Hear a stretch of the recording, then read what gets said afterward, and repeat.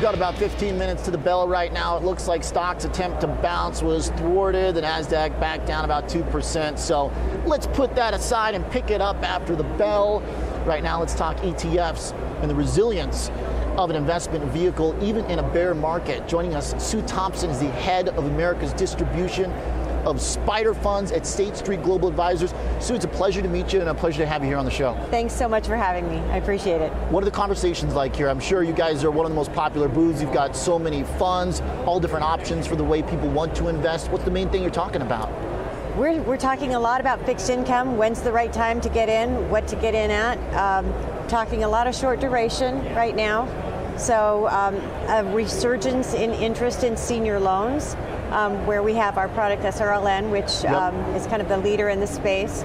But by the same token, we've got a lot of people that are like, we joke around and we call it the Get Me to 2023 portfolio. Hey, we're a month away. We're getting close. Exactly. And so a lot of people just want to ride this year out. And so we're talking a lot about BIL, which is our short-term treasury product. And so we're getting a lot of that. But then we have some people that are ready to get back in. So we're seeing everything from interest in certain sectors. So we've got the select sector SPDRs.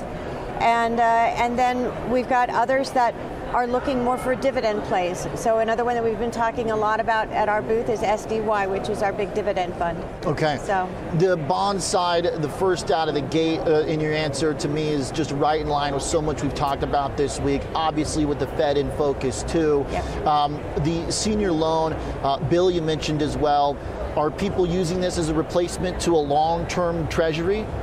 They are right now. I think there's a lot of people that are just not quite sure what's going to happen, and so they just want to ride the rest of the year out safely and then, check back in the new year. Of course, the biggest thing that we're talking about is we went through 6 months where we had stocks down, bonds down, commodities down. It is the most perfect tax loss harvesting opportunity we've seen probably in my entire career.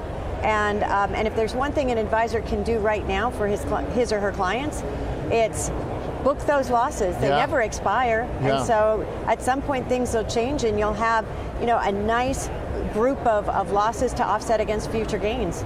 So it's a sure strategy. You book the losses, you close out the end of the year, you're trying to start fresh, and now you've got capital to put to work.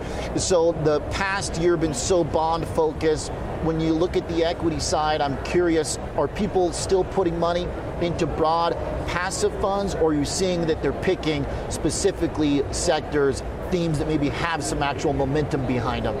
We're seeing a little bit of both. It depends upon the investment philosophy of the advisor that we're talking with. So it's been really interesting because across our intermediary business, despite all of the market volatility, this is the second best year ever for ETFs in asset gathering, which is really incredible when you think about it. And it really does go, as you said at the outset, to the resilience of the vehicle itself. So we're seeing a little bit of everything on the equity side.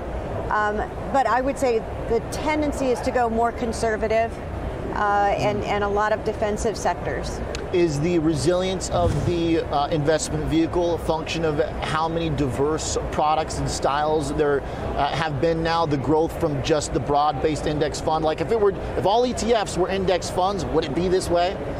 So, that's a really interesting question. I think one of the reasons why we're seeing it now, and I'm going to harken back to the tax loss harvesting again, right now, Morningstar just published a thing today about all of the mutual funds that we're going to be distributing very significant capital gain distributions. Most of those positions, advisors are holding them at a loss. That's a horrible 1-2 punch if you're an investor. You're going to get a tax bill while at the same time suffering a loss in that fund. So your best bet is sell it before the distribution, invest it in an ETF that is similar, book your loss, and still get the exposure. And every year we see a little bit of this. So we've seen this gradual migration away from mutual funds and into ETFs.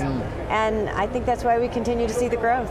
How important is it going to be to have active representation within the ETF world, though? Because I'll have a lot of people here this week that are saying, and we're kind of seeing it, one of the main themes here has been the Dow outperforming the NASDAQ.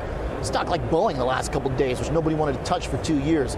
These types of stock-specific stories are getting people excited about stock picking, active choices, and I think people are coming around to associate ETFs with that style of investing, but there's probably still a little education to be had because I think people associate mutual funds with that.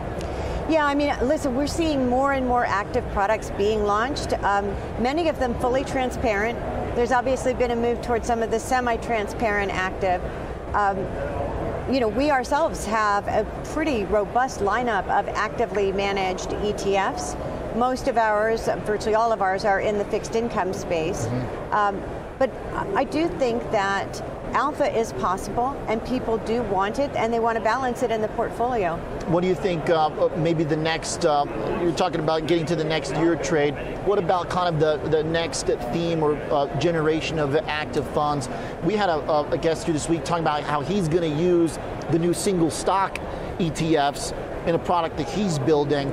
Are we going to continue to see kind of almost derivative style ETFs? Are we going to get more complex going forward? I think there's certainly a possibility of that, but I think that also is counterbalanced by every single one of these products needs to be explained to the end client. And if the end client can't understand it, we're not going to see the pickup. And so, the ETF landscape is littered with products that have been closed because they got too complicated for the average investor to understand. Yeah, there has certainly been some that have gone awry. Sue, really great conversation. Looking forward to more. Appreciate it. Thank you so much. Absolutely. Thanks for your time. Sue Thompson joining us from Spider, State Street Global Advisors, head of America's distribution.